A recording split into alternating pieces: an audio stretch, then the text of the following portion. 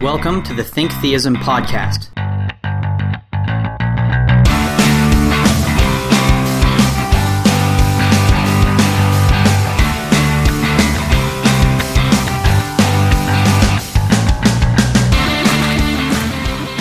On October 6, 2016, Rancho Christi was privileged to host Dr. Micah Green, Associate Professor of Chemical Engineering here at Texas A&M.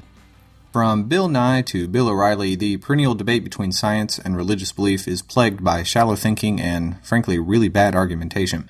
In this lecture, Dr. Green surveys some of the most egregious errors that stem from a poor understanding from both sides of the divide. Dr. Green argues that this conflict is much deeper than science versus Jesus and, when properly categorized, is more of a discussion on the merits of naturalism versus theism. And now, here's the talk.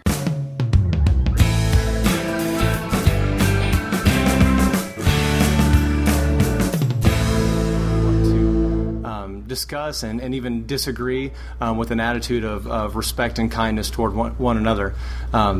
Sometimes for students in college, they think like, oh, it's no fun to see people, disagree, and so they try to minimize the disagreements and say, oh, all faith systems are basically the same. There's no actual disagreements. I think probably the bigger danger, as opposed to people disagreeing with each other, the biggest danger for college students is to go through their entire college career and they never talk about anything that's really important. They talk about, their studies and their grades, and they talk about sports, and it's nothing that's really eternal, nothing that really matters. And so that would be the great tragedy if a student goes through and they never talk about those important things. And so the fact that you're here, the fact that we're talking about this, I think will provide one of those opportunities for us to talk about some topics that really matter. And I want to make sure you understand I'm not coming at this from the perspective of the expert who has all the answers and is going to tell you how to think. I think my bigger goal is to give a framework tonight for how to talk about science and faith and do so in a respectful way. And so if you come from a different faith background than me, I'm really glad you're here, and I'm glad that we can have this opportunity to discuss.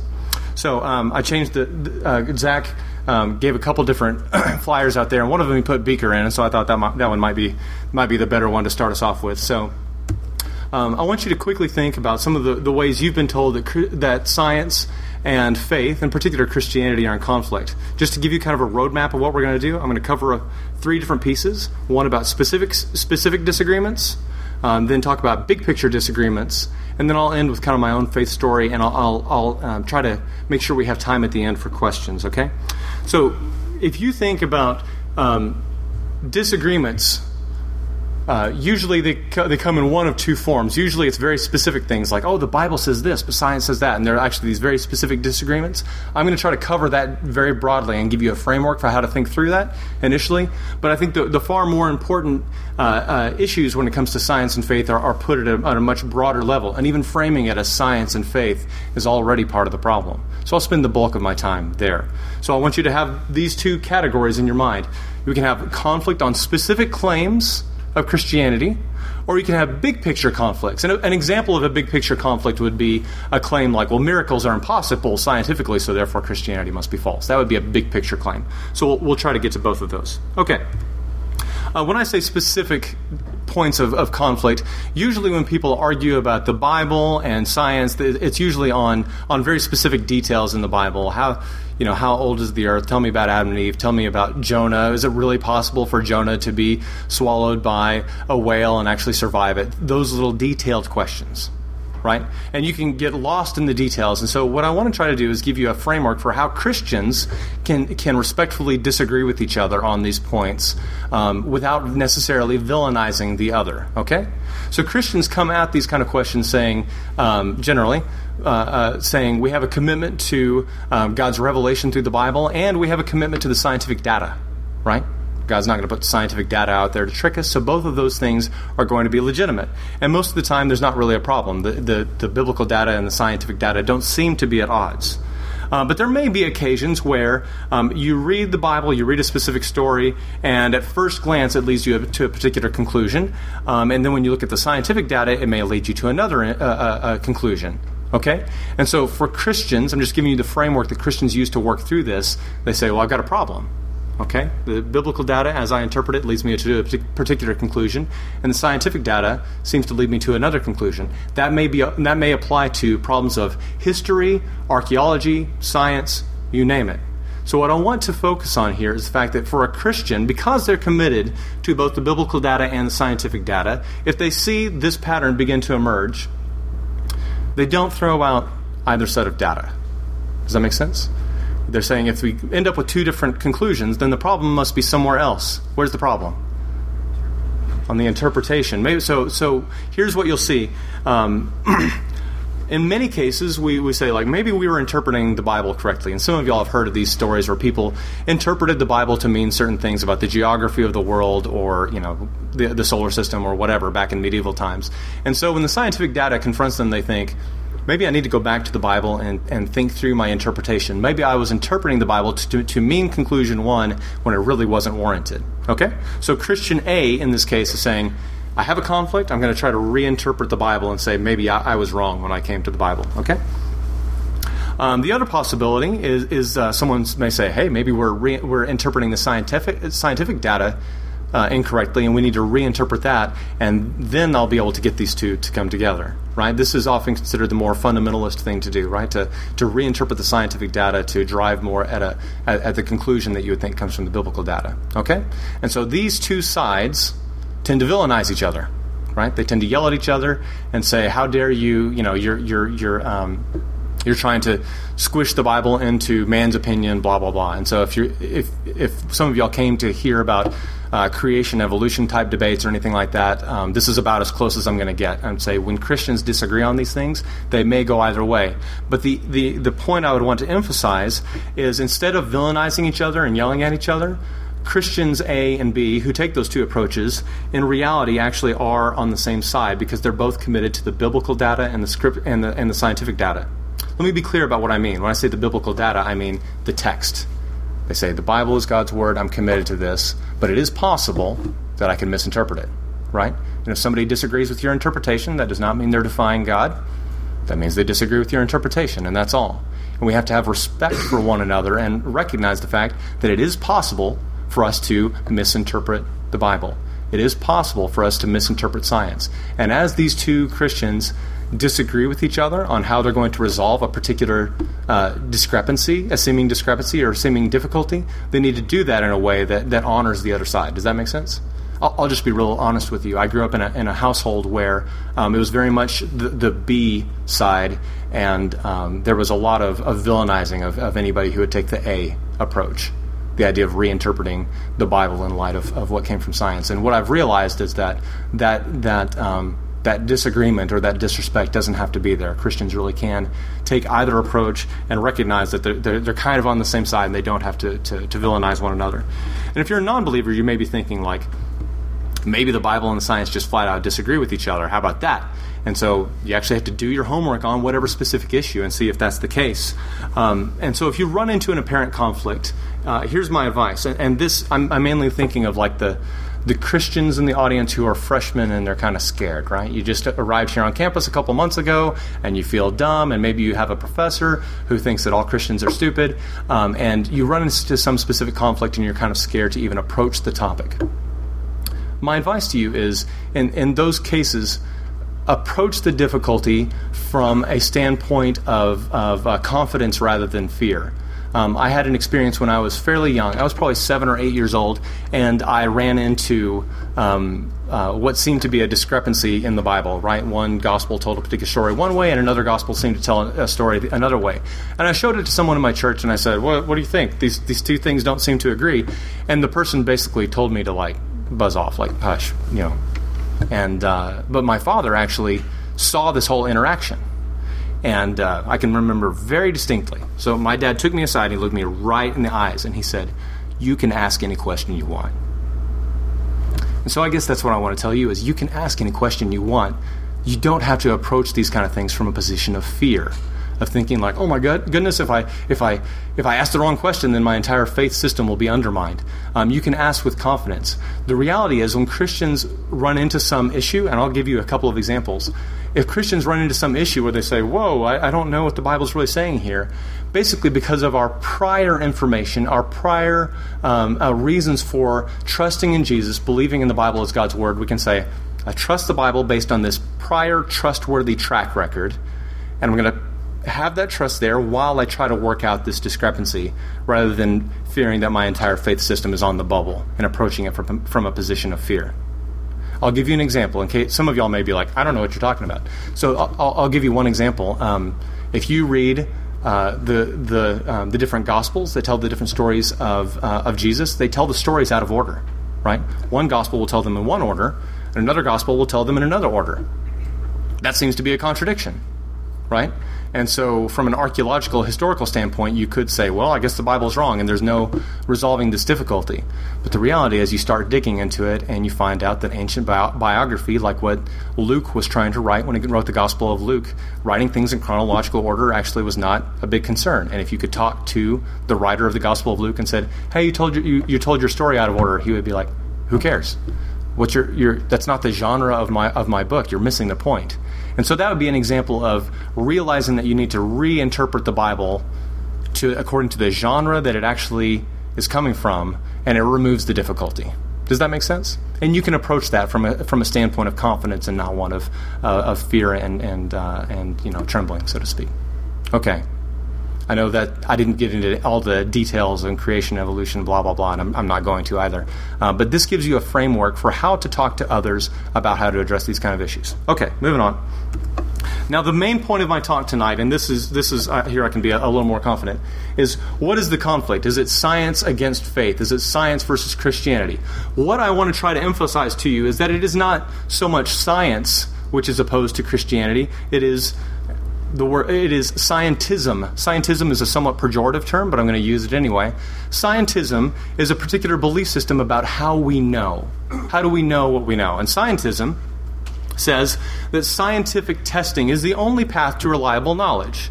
And you can imagine why someone would think that. The only thing we can get anybody in the whole world to agree on are things that come from science, right? People disagree on everything. They disagree on politics, they disagree on economics, but we can get everyone to kind of agree on the principles of heat transfer because the air conditioner works, right? So therefore we say, all right, everybody agrees on science? Okay, good. Science is a good place for us to get knowledge because then at least we can all agree and it's fairly objective, okay? So science is a good source of truth. So scientism says, not only is science a good source for truth, it is the only source of truth because it's the only way you can get this objective knowledge that everybody can actually agree on. Okay? And because science only deals with the natural world is the only thing you can really know anything about. So the belief that the natural world is all that exists, we call that naturalism. Okay? So naturalism says the natural world is all that exists. Scientism says the natural world is all you can know about. And so if someone believes in this philosophy of scientism, they may say, you can believe in God, you can believe in Jesus, you can believe whatever you want, but that's not knowledge. That's a preference, it's a belief, but it's not grounded in anything objective. That's the philosophy of scientism. Do you all understand this concept? You can see why this would be opposed to Christianity, because it basically says this person's a Muslim and that person's a Christian. It's roughly the same as saying this person likes one flavor of ice cream and that person likes another, because you can't adjudicate the difference between the two on the basis of science, so therefore it's just taste, so to speak, right? It's not actually knowledge. We wouldn't say one person is wrong for liking one flavor versus another. In the same way you would say this religious knowledge is not actually knowledge. So that's where the scientism comes in. Does this make sense? And you can see why people would be drawn to this. It's because science provides us with good knowledge. So if you watch the TV show Cosmos, did anyone watch Cosmos? A very well done show, but this idea of scientism is like virtually, it shows up every 5 minutes, the idea. We know this through science, therefore it's legitimate. All other avenues of inquiry, no good. And so this is what I want to push back on a little bit.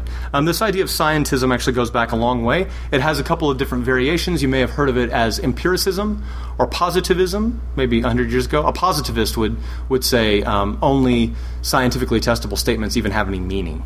Everything else, it doesn't even have a meaning, okay? But really it goes back to David Hume back in the 1700s. And he's kind of the one who I guess would say popularized it and first formulated it.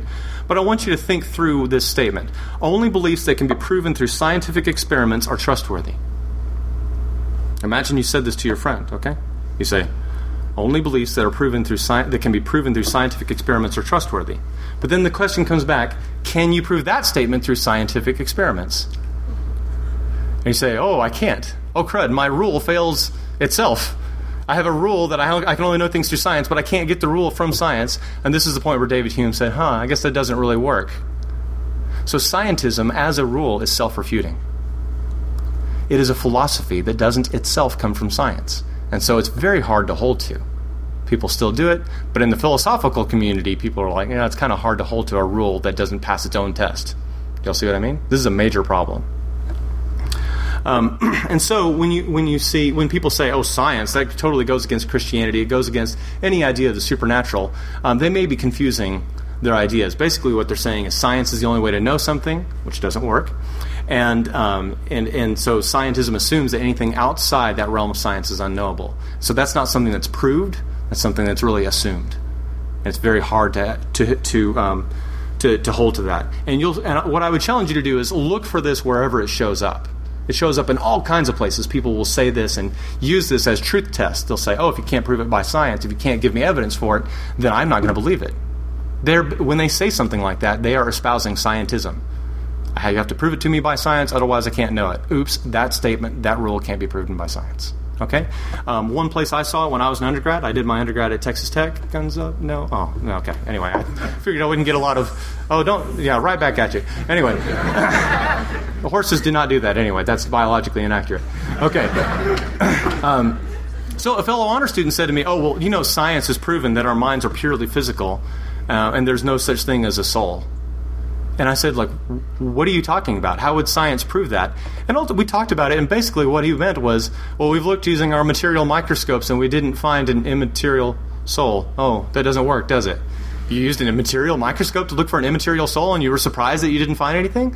So you see what the assumption he's making. If there were such a thing as a soul, science would be able to find it. That's a big assumption. And it doesn't really make any sense when the soul itself is defined as immaterial. Another similar big picture problem that you'll hear people bring up has to do with miracles. They'll say, science disproved miracles. A miracle is effectively defined as something that should be scientifically impossible.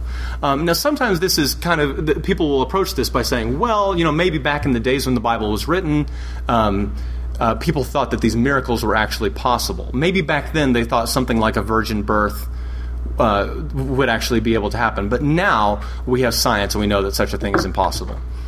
If you hear someone say something like that, it's effectively chronological snobbery, right? Thinking that ancient people were foolish. The reality is they knew that virgin births were impossible. They knew it couldn't happen naturally. And so there's no information that we have necessarily that gives us any advantage over them in regard to miracles. So what someone believed back then when they say a miracle has occurred, if you tell them it's scientifically impossible, they say, yeah, I know. But a science would tell you what is naturally possible. But by definition, miracles themselves are not natural. They're supernatural. So science tells us how the natural world behaves. But if there's something supernatural that happens, some supernatural comes in and affects the system, that's when a miracle occurs. That's how we would define what a miracle is. C.S. Lewis wrote a great book called Miracles on this exact point. And he used an example that stuck with me for many years. He said, imagine you're playing billiards. Billiards is a boring version of pool, I think. I don't know. I've never played it. But you can imagine, you think back to your freshman physics class, if you thought, okay, if I have a couple of billiard balls on the table, and I know how much they weigh, and I know what gravitational acceleration is, and I know that I strike the ball with a certain force, I can predict exactly where the balls are going to move, right? You agree with this? This is a doable physics problem. And so you say, science tells me what will occur. Here's my system. Here we go. I'm now going to do the experiment, and you strike the ball. And then your friend reaches onto the table and grabs one of the balls and messes up your experiment. Now, have you disproven physics in doing it? You would say, no, I didn't disprove physics. What happened is I made all my predictions, according to my system, but then something outside my system reached in and messed with my experiment. Right? No physics disproven. That is effectively what a miracle is. Right? The supernatural from outside of the natural world reaches in and perturbs the system. It doesn't mean the laws of physics are broken. It doesn't mean it's physically impossible. It means that something outside of the calculations reached in and affected the system.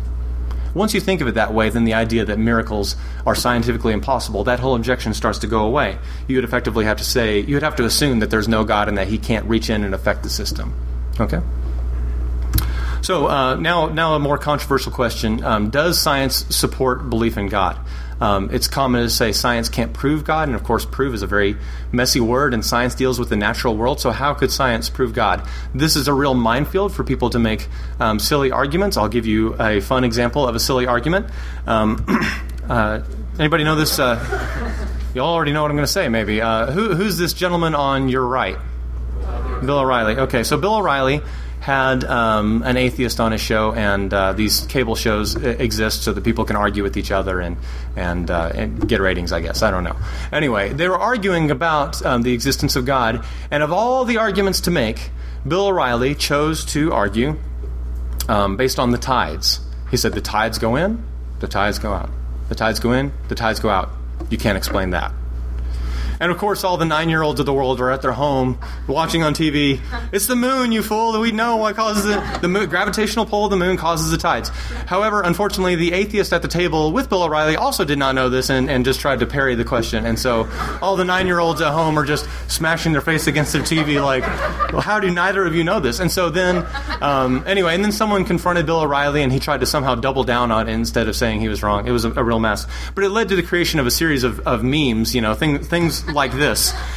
Bread goes in, toast comes out. You can't explain that. So it just goes to show there are lots of bad arguments you should try to make. You could try to say like, this and this. You can't explain that, therefore it's God. There are lots of poor ways to do that. Okay, and those are usually poor attempts at trying to say, you can't explain that, therefore God. And so instead of going that way, let's think of it a slightly different way. And I'd say what I'm about to say is kind of one of the founding principles of Ratio Christi, so to speak. Science can't prove God, but we can look to science to potentially provide support for philosophical premises and philosophical arguments for God. And if you're wondering, like, what are you talking about? I'll give you an example. This is a famous argument for the existence of God. This is called the Kalam cosmological argument. I think this was actually originated in the Middle Ages by Muslim philosophers, and it's gotten picked up by Christians over the years. But here's the basic argument. Whatever begins to exist has a cause. That makes sense. Things can't create themselves, and they can't just pop into existence out of nothing. Premise 2, the universe began to exist. And given those two premises, then you would say, okay, therefore the universe has a cause. And whatever this cause is, it has to be external to the universe. It has to be necessary. And I mean, you start adding those kind of qualifiers, a necessary, self-existent cause outside the universe, and the G word starts to pop up into your mind pretty quick, right? So this is a primarily philosophical argument, right? This is a philosophical argument, no science required. However, you could bring science into the mix and say, actually, science kind of tells us that premise 2 is right. All the data we have seems to indicate that the universe began to exist at a particular point at some finite time in the past. In fact, when the concept of the Big Bang was first proposed, people were very resistant to it because they knew that it supported this premise. Okay? And so what's bizarre is in recent years, a couple of physicists have even tried to use science. They recognize the force of this argument and have actually tried to argue with premise 1. Okay, the most famous example being this book, Universe from Nothing by Lawrence Krauss. It came out not too long ago. And it's this idea that, like, okay, maybe the universe began to exist, but it popped into existence from nothing. What's frustrating about this book is when you actually read what Krauss means, is whenever Krauss says the universe came from nothing, he always means not really nothing, a very small something. He would say empty space with an energy, with an average energy of 0. But you can have fluctuations in energy, and you say, wait a minute, that's not what I mean by nothing. When I say nothing, I mean nothing. Right? Nothing doesn't have properties, it doesn't have energy, it doesn't have fluctuations, so that doesn't make any sense. And so this has led to a lot of people kind of griping at Krauss, saying, your entire book, the only reason anybody buys it is because you equivocate in the title on the word nothing. And so that's a bit frustrating. Similarly, so that's the problem. When they say the universe can come from nothing, they always mean a small something. Similarly, Stephen Hawking actually said similar kinds of things. So this is the headline on CNN.com. God didn't create the universe. And Hawking said, because there's a law such as gravity, the universe can and will create itself from nothing. Spontaneous creation is the reason there is something rather than nothing, why the universe exists, why we exist. It's not necessary to invoke God to light the blue torch paper and set the universe going. You see the mistake he's made. he starts off with gravity, and you say, no gravity. You get nothing. You don't get to say, I have nothing, and I smuggle something in to be able to begin to create things. And so this equivocation on the word nothing on that first premise is a continued problem. Okay, and so you can see the force of that argument. There are a number of other arguments people can make from a philosophical basis why you might believe that a God exists, or even that the specific God revealed in the Bible exists. I'm not going to go through all of those right now. The more famous ones are the fine-tuning argument, which is a variation on the teleological argument, and so on. I want to emphasize those are philosophical arguments, but science itself can speak to the likelihood of any individual premise in those arguments being true. So that's one way to think about it.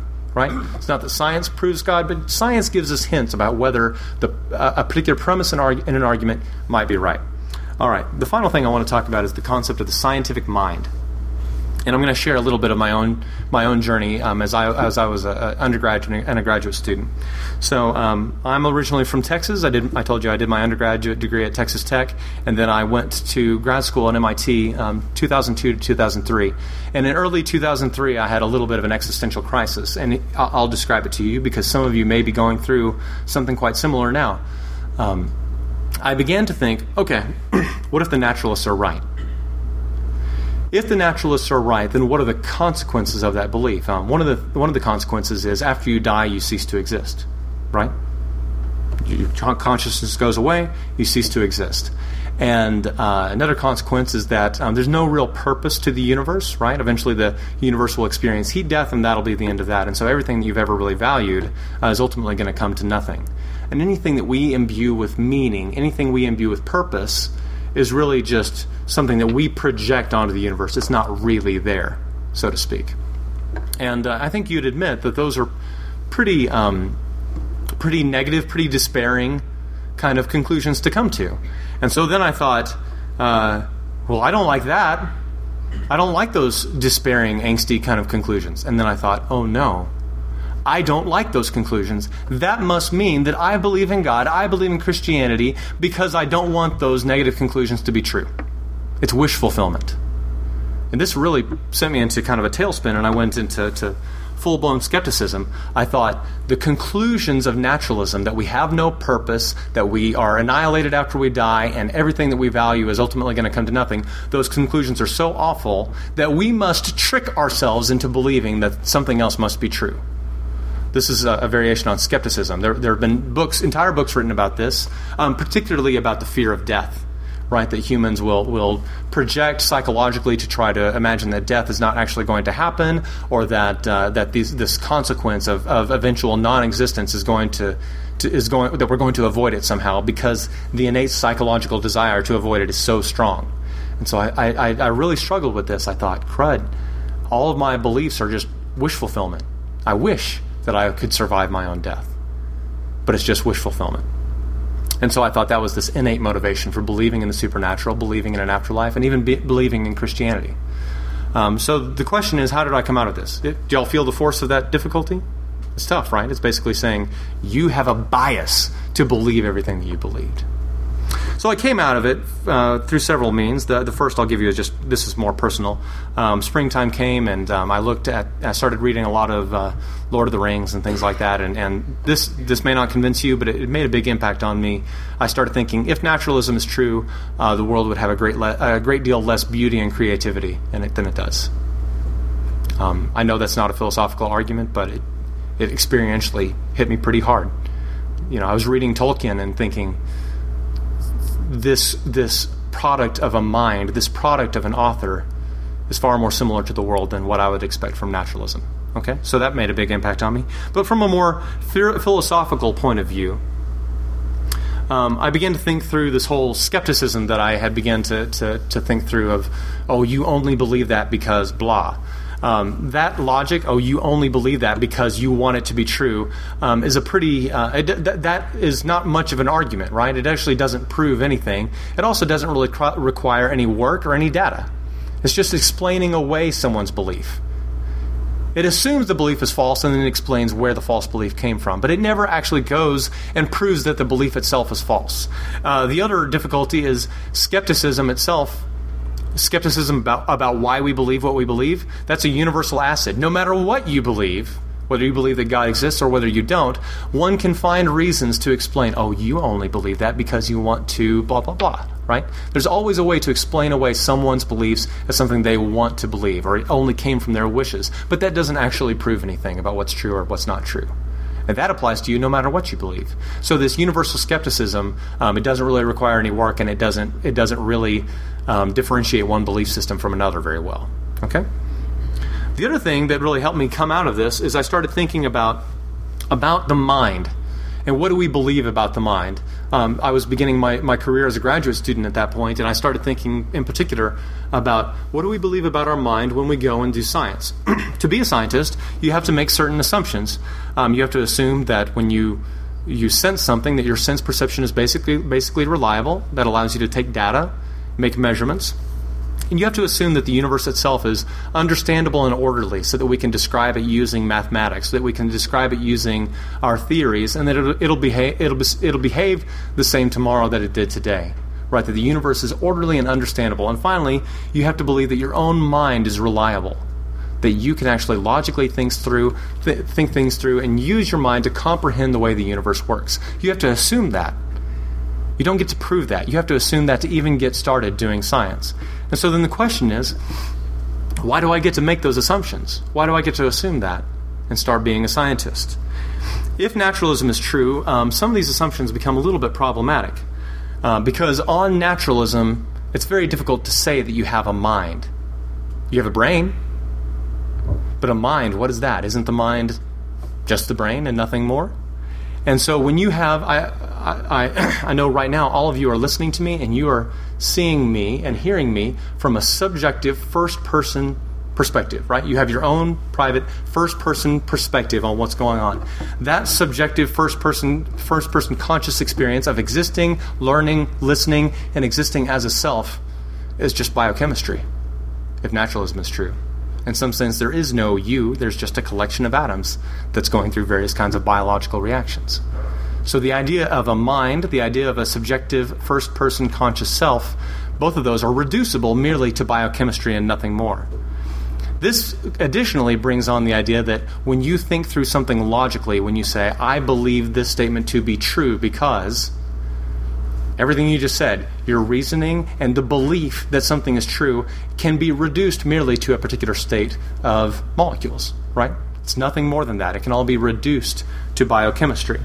And you can tell that this consequence of naturalism is true because it's already making the headlines. So this is a headline from Time.com. The brain, the mystery of consciousness. You exist, right? Prove it. How 100 billion jabbering neurons create the knowledge or illusion that you are here. This is naturalism in action. This headline is telling even René Descartes, you think, therefore you are? Even that's an illusion, right? You're just a collection of neurons and nothing more. So that's the difficulty. Another way you can see this is in the description of what human beings and their minds are. This is a quote from Francis Crick. He's famous for being one of the co-discoverers of the double helix structure of DNA. And he says, your joys and your sorrows, your memories and your ambitions, your sense of personal identity and free will are in fact no more than the behavior of a vast assembly of nerve cells and their associated molecules. He says that's all there is to you. However, I think you'd have to agree that if he is going to be consistent, it would be better to change the quote, right? No longer to him saying that about you, but him saying that about himself, right? My joys and my sorrows, my memories, my ambitions, my sense of personal identity and free will, my beliefs, this statement itself is nothing more than the result of a bunch of neurons and cells. Oh wait, why am I listening to myself? That feeling, I distinctly remember in 2003 having that feeling of, if I'm just a bunch of neurons, why am I listening to myself? And that's really what Crick should do. He should be willing to turn that knife not just on others and say, you're reduced to neurons and cells, but I myself am reduced to just these neurons and biochemistry. Oh no, why am I listening to myself? And if you doubt me, if you doubt, like, this is not really an issue, scientists don't actually worry about this problem, do they? So I'll give you a quote. With me, the horrid doubt always arises whether the convictions of man's mind, which have been developed from the mind of the lower animals, are of any value or at all trustworthy. Would anyone doubt in the conviction of a monkey's mind if there are any convictions in such a mind? Anybody want to guess where this quote comes from? Comes from Darwin himself. My goal is not tonight to argue about evolution or argue with Darwin. I'm just saying the problem of do we have a reliable mind is a real problem, and it's been around for that long, back to the mid-1800s. If you reduce mind to pure biochemistry, then your assumption of cognitive reliability suddenly becomes up for grabs. Okay?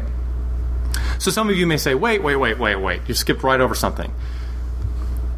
Effectively, everything I've just told you is reductionist, saying, if naturalism is true, you and your mind and your beliefs and your thought process, everything is reducible down to biochemistry.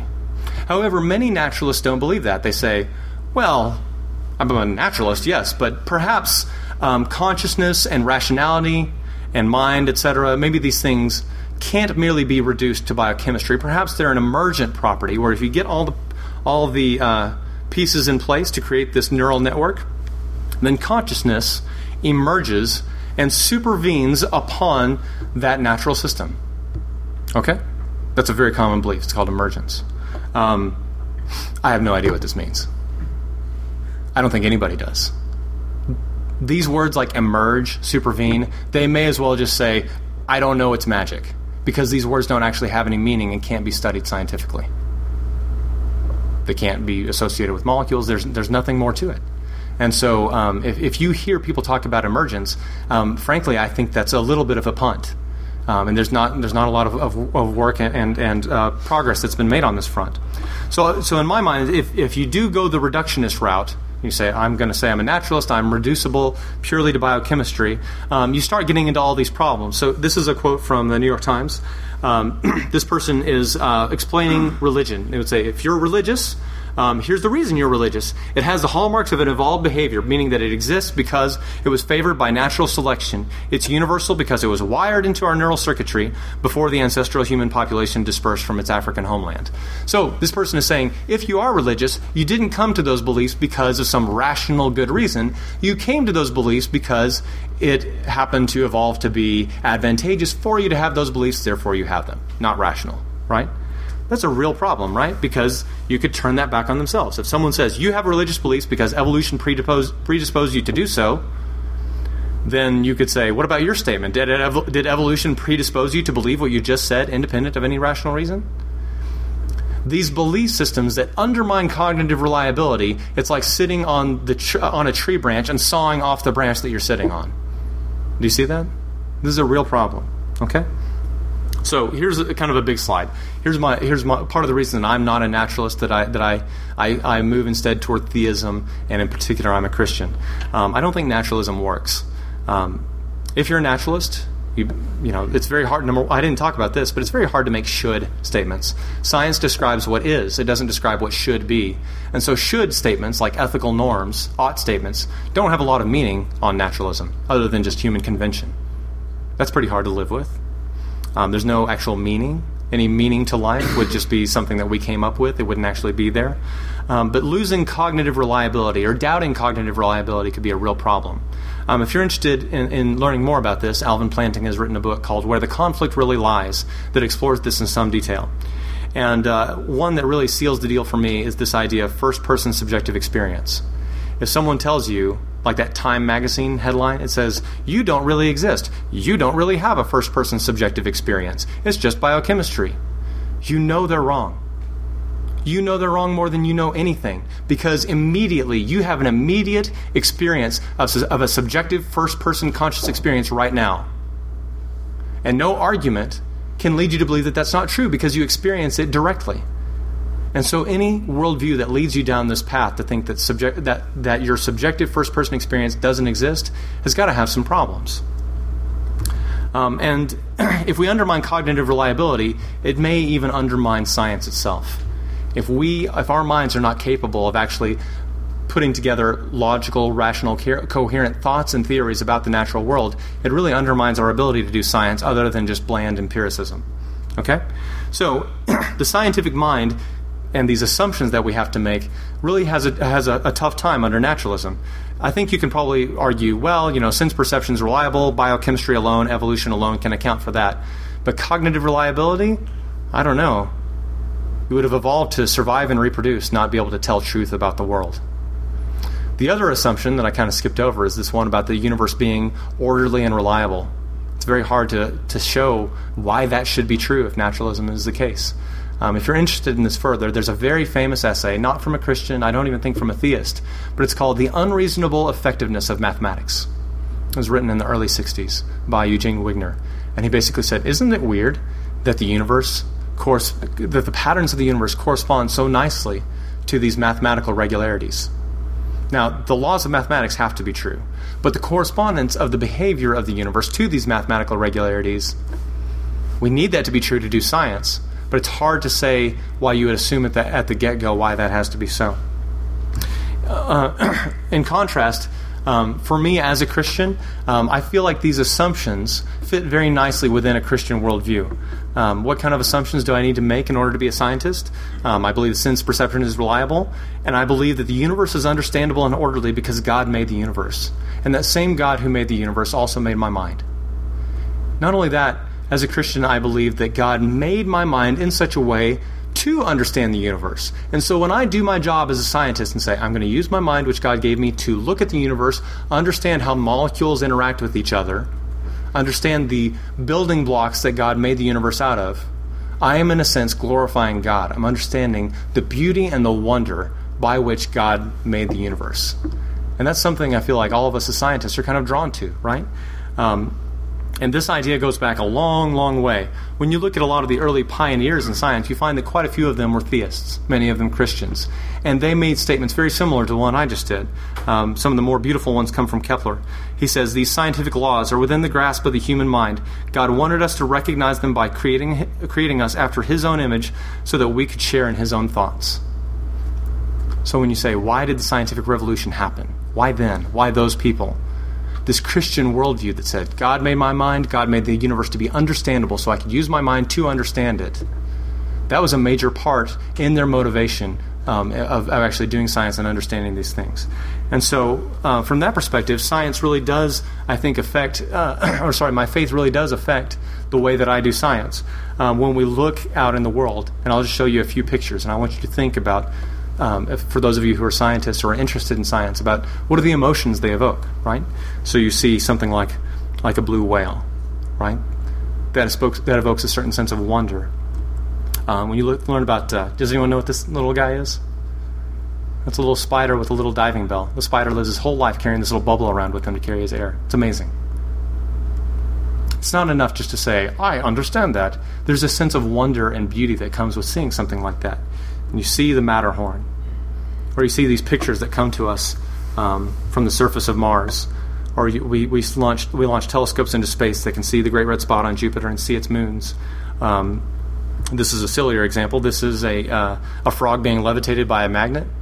The physicists who did this won the Ig Nobel Prize in Physics, and then later they won the Nobel Prize in Physics for discovering graphene. Isn't that cool? So they hold a very interesting distinction to be the only people to get both. So when you see these things in science, these kind of things should evoke a sense of wonder and beauty. And if you come at it from a naturalist perspective, it's kind of hard to know what to do with that sense of wonder and beauty. But from a Christian perspective, it makes a lot of sense.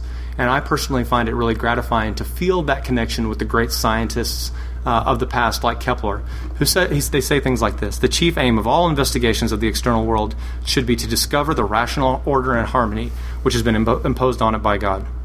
I'll give you one more example just because it's so good. Kepler says, the diversity of the phenomena of nature is so great and the treasures hidden in the heavens so rich, precisely in order that the human mind shall never be lacking in fresh nourishment. It's a long-winded way of saying God wanted you to not be bored, but instead to say, wow. A consistent diet of wow is why God made this kind of world and wants you to be scientists.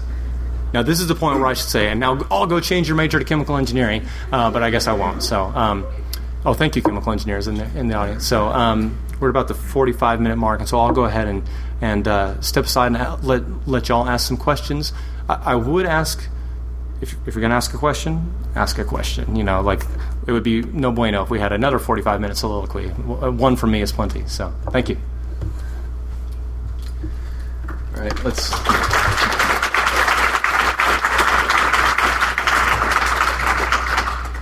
All All right. Before we transition to questions, I just want to walk you through the little feedback card that you found in your chair. I do apologize. I do not know how to order things that you can write on, so you'll notice that they're very glossy. This is just for us so that we know where you're coming from, and we want to be able to put on good events. If you're having difficulty writing on the front, just write on the back. This is where you can put your email if you want more information, or put comments. So if you want to tell us that we're a bunch of stupid fundies and that we suck, this is the place to do it. If you have any suggestions for future events as well, you can put that on there. The way we'll do questions is just raise your hand if you have a comment. So any volunteers? Yes, sir. Hi. I enjoy your lectures and presentation. I'm actually an atheist, an evolutionary biologist. I disagree probably with most of the things you said in that talk, but I like the fact that you actually are open for the debate, which is very good. I have many comments, but I don't want to monopolize the Q&A session, so I will be just a couple of them.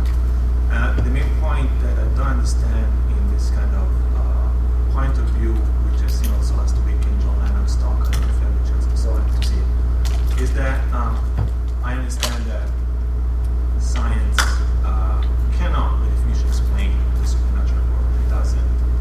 But the thing that also I believe is true is that religion cannot describe the natural world as well as science can. So I find it very difficult when there is an attempt to fit in what is in the Bible and what the scientists find in different disciplines and make it sound like, oh, it was obeyed in the Bible, so there's nothing in the Bible, in my opinion, and I haven't read it, so I really shouldn't say much about that. But as far as I understand, doesn't explain, because as far as all the different scientific disciplines in explaining a natural phenomenon. Sure. And the second point, very briefly, is that, just picking one, about the mind and the brain and the origin of consciousness, I'm not convinced by the argument that just because naturalists describe the mind as a result of biochemical interactions, it can't be true because it's just so simplistic. But the brain, as you said, as you mentioned in one of the things that you showed, is made of billions of neurons. We know that. Each one has thousands of synapses. It's a super complex organ, and we probably will not understand it fully. I would guess never, but it will take certainly a lot of time before we can actually have a grasp of how it works entirely. So I don't see why the complexities of the brain cannot be used actually to foster more discovery and wonder and make people try to describe it using the sciences, the tools that we have now, to what they will have in the future. Sure, those are both great questions, great comments. I'll try to quickly address the first point and then try to get to the second. I'm not sure what specific issues you're running into in terms of people trying to inject the Bible into science or whatever, but I guess I would just beg your patience and say, don't judge a philosophy by its abuse. And when it comes to science, a lot of Christians have probably abused the topic, and so if you find yourself annoyed by Christians, I would just say, be patient. You wouldn't want atheism judged by its worst adherents. Neither would we want Christianity judged by its worst adherents. And in terms of does the Bible fully explain all the natural disciplines? I would say that's not really the point of the Bible. The point of the Bible is to deal with the far more important problem, which is our relationship to God and how we're made right with God. The Bible has a very specific purpose. It's not a science textbook. It's not primarily there to teach us, the principles of heat transfer and all these other things. It has a very clear purpose. And so the fact that it doesn't deal with everything under the sun doesn't seem to be a strike against it. In fact, I would encourage you to read through the Bible and see it for the depth and the beauty that it has. I think even someone who doesn't come from my faith background, when they actually read the words of Jesus, you can't help but be amazed at what a remarkable person he was and what remarkable ideas he had, if that makes sense. Okay, on the other point of effectively, I think what you just said is look, the brain is complex and science ain't done yet, so let's give science a chance to try to dig into these issues and figure out how the brain works. I guess what I would say is, no matter what we find out, if we reduce ourselves and say, we only think the following thoughts because of genes or because of these external causes, not because of rational reasons, that knife can be turned back on yourself. Like, there's no way around it. I think naturalists at least have to give up that mode of attack.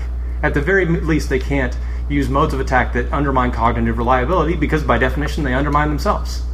And most of the atheists, I have a lot of friends who are atheists, and most of the atheists I talk to, they kind of agree on that point. They're saying, yeah, okay, I believe that our beliefs and et cetera come from our genes, but that doesn't mean they're illogical or irrational. And so you can't turn that knife on Christians, so you can't turn it back on yourself. So the other thing is appealing to future science. Like, maybe in the future, science will discover something that can perhaps suss out the complexity of where consciousness comes from. I think we can pretty confidently say that when it comes to the subject of consciousness, it's never going to happen, because consciousness, by its nature, is subjective. By its nature, it is subjective. It's not something that you can look at with a microscope. It's not something that you can address from the outside, described in a third-person way. You can't describe a first-person reality using third-person, objective, external science. And you may say, like, well, that's not fair. You can't expect third-person objective science to describe first-person reality. And my point is exactly, if naturalism were true and there's nothing but atoms, there should be no first-person realities. And yet every one of us experiences it right now. And no scientific discovery in the future is ever going to cross that bridge. It's not a crossable bridge. It's a philosophical problem, not a data problem. So, okay, that was fiery, but whatever. Sorry. I'm with you though. Anyway, like, I think these are exactly the discussions I'd like all of us here to continue to have. And for students who are thinking, like, I'd like to go into neurobiology, like, that is, you'd probably agree, one of the more fascinating areas we can go into, because the brain is so complex. And every year that goes by, it's not like we say, oh, we're getting closer to figuring out the answers. It's we realize, like, oh, crud, it's way more complex than we thought, and we have a long way to go. So I saw another. Yes, sir. Graduate student in oceanography. Yeah. My faith background sounds a lot like yours. Okay. Thank you very much. Great job. I was wondering, as a scientist right now, do you still think that the old school philosophical terms such as ends and natures of things, are those still valid and supportable by the scientific evidence? Ends, like a telos, like a purpose? Right. Yeah, you mentioned the theological argument. Purposes and whatnot are the product of minds. And so if you say that, it depends on what you mean. It probably depends on what science you mean. The science of forensics certainly tries to use that kind of language, saying this person used that tool for the purpose of killing that person. But if you're talking about, like, physics, it's probably pretty hard, because you're ultimately talking about particles. Like I said, this is probably a good place where we can say, if you're making a teleological argument that there is some agent beyond the universe that had certain purposes, you can't get all the way there with science. All you can do is form a philosophical argument, and science may speak to the truthfulness of some of those premises. It may muddy the issue. It may muddy the line between philosophy and science a little too much to use that language. That said, I think the various fine-tuning arguments, the teleological arguments for the existence of God are legitimate, and science has something to say about the premises in those arguments. Is that fair enough? I'm trying to tread carefully to make sure I don't say the wrong thing. So, Pushkar. I got this. So the fun talk. Thank you. I have a question about the Kalam hypothesis. Yep. So the idea is that Y exists, so therefore X must have created Y. Then what created X? Isn't it kind of a... So that's a comment. Oh, sorry. Let me go to the mic.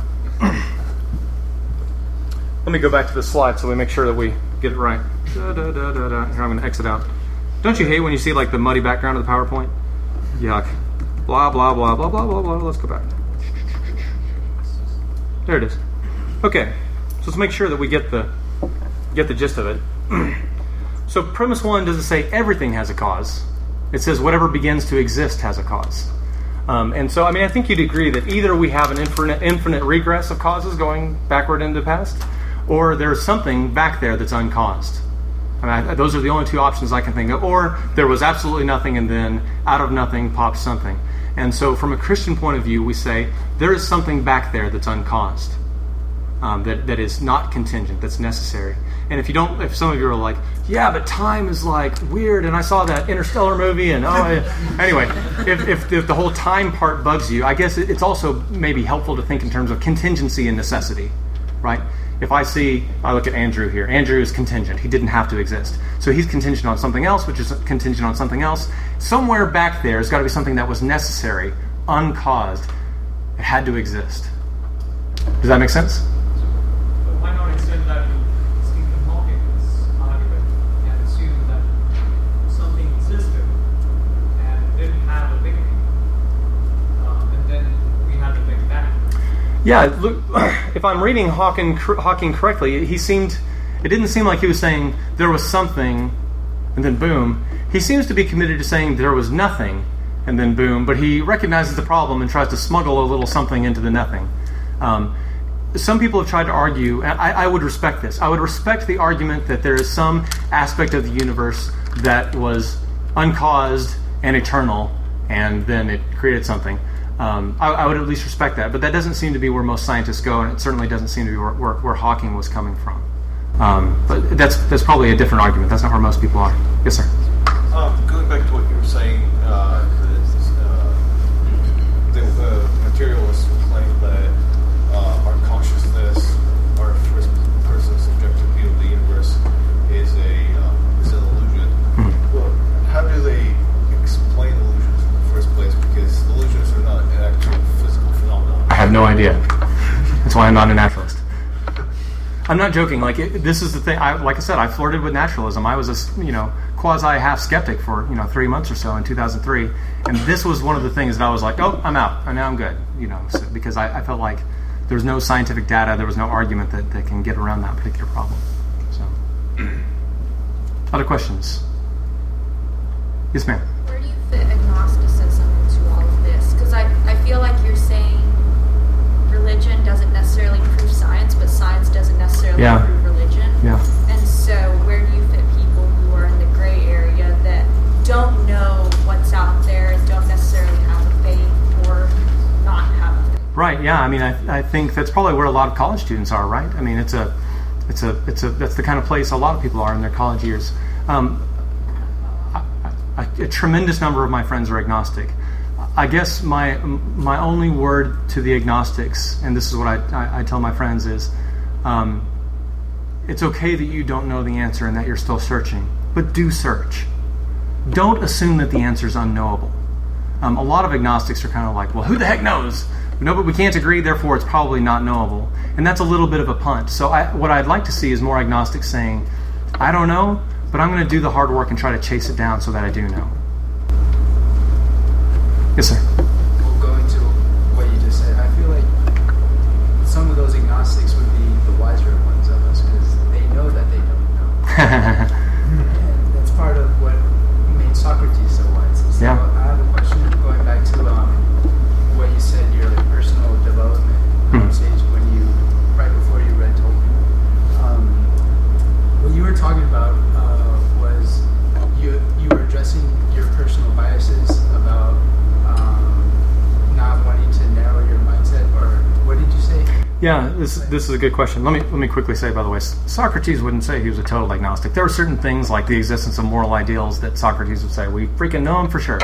The ideals of math, we know them for sure. So there's some things we know for sure. And I mean, I think you are right, though, that the person who thinks they know and doesn't know, that's a bad spot to be in. So it is worthwhile to check yourself and doubt yourself and kind of see, why do you believe what you believe? That is, in some sense, what I was trying to do in 03. Basically, what I was trying to recognize is because I was raised in a Christian household, I had a bias toward believing that it was true. And because I didn't want the universe to be without meaning, I had a bias against naturalism. And so I thought, crud, do I only believe in Christianity because I have these biases? The truth is that we all have biases, and you can't explain away someone's belief solely on the basis of those biases. You actually have to provide an argument at some point. So I guess what I would say for you, if you meet a friend, and let's say, just for the sake of argument, your friend is a Muslim, and they grew up Muslim, their parents were Muslim, it would be probably disingenuous and unkind to say, you're only a Muslim because you grew up as a Muslim. That kind of minimizes your friend and says, oh, you only believe this because blah. That doesn't actually mean that it's false. or that they don't have good reasons for believing it. We need to give each other more respect than that. Yeah. Yes, sir.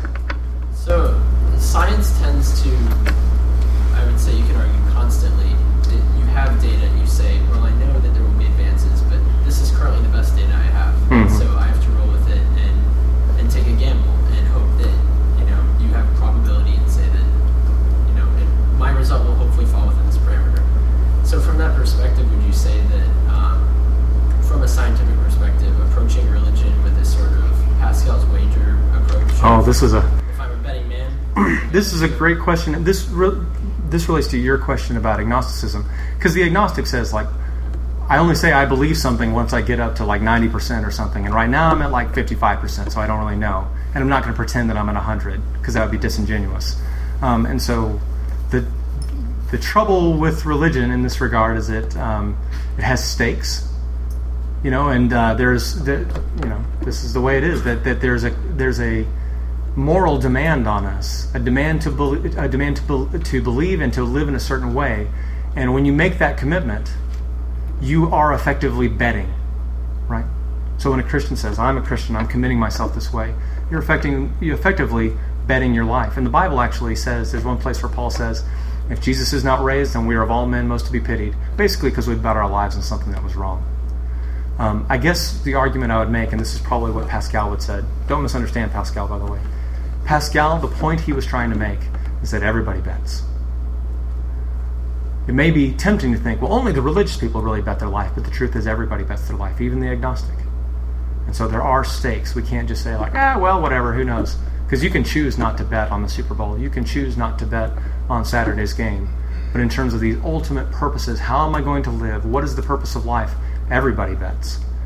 And some people have misunderstood Pascal, by the way, to say, well, if Christianity is true and you bet against it, then you're in real trouble, so therefore you should go with Christianity. I don't think that's what he meant, because if you did that, you would create some weird arms race as to who has the religion with the most horrible hell, and that's the one you should go with, on a betting perspective. That's not what Pascal meant. Basically, Pascal had disdain for people who were like, it's not worth my time to figure it out. I have better things to do. He said, everybody bets, and you're betting, so put the time into it, put the thought into it. Speaking of which, so all that from Pascal comes from his collection of thoughts called the Pensées. I would encourage every college student to read it.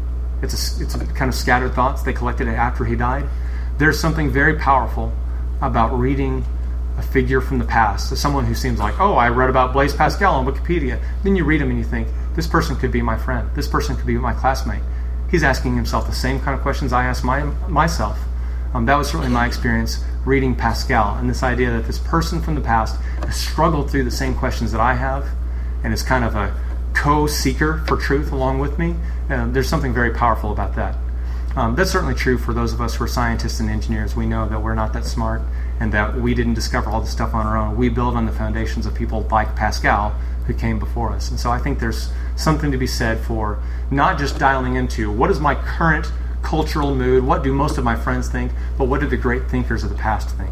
That's why, I bring up someone like Kepler or Pascal, because their input can help get us out of our own little 2016 America bubble.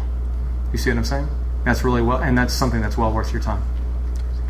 Okay, it is 9:33, and I think we have to be out of here by 9:40. Otherwise, what happens? Like the walls close in or something? And there's one more question. Can we go fast? This is real quick. Go for it. Pascal's thoughts. What's it called again? Pensée. It's like Pensees. And I don't speak enough French to make sure I did it correctly. But if you go to Paris, I demand that you go to his tomb and give him, a shout out.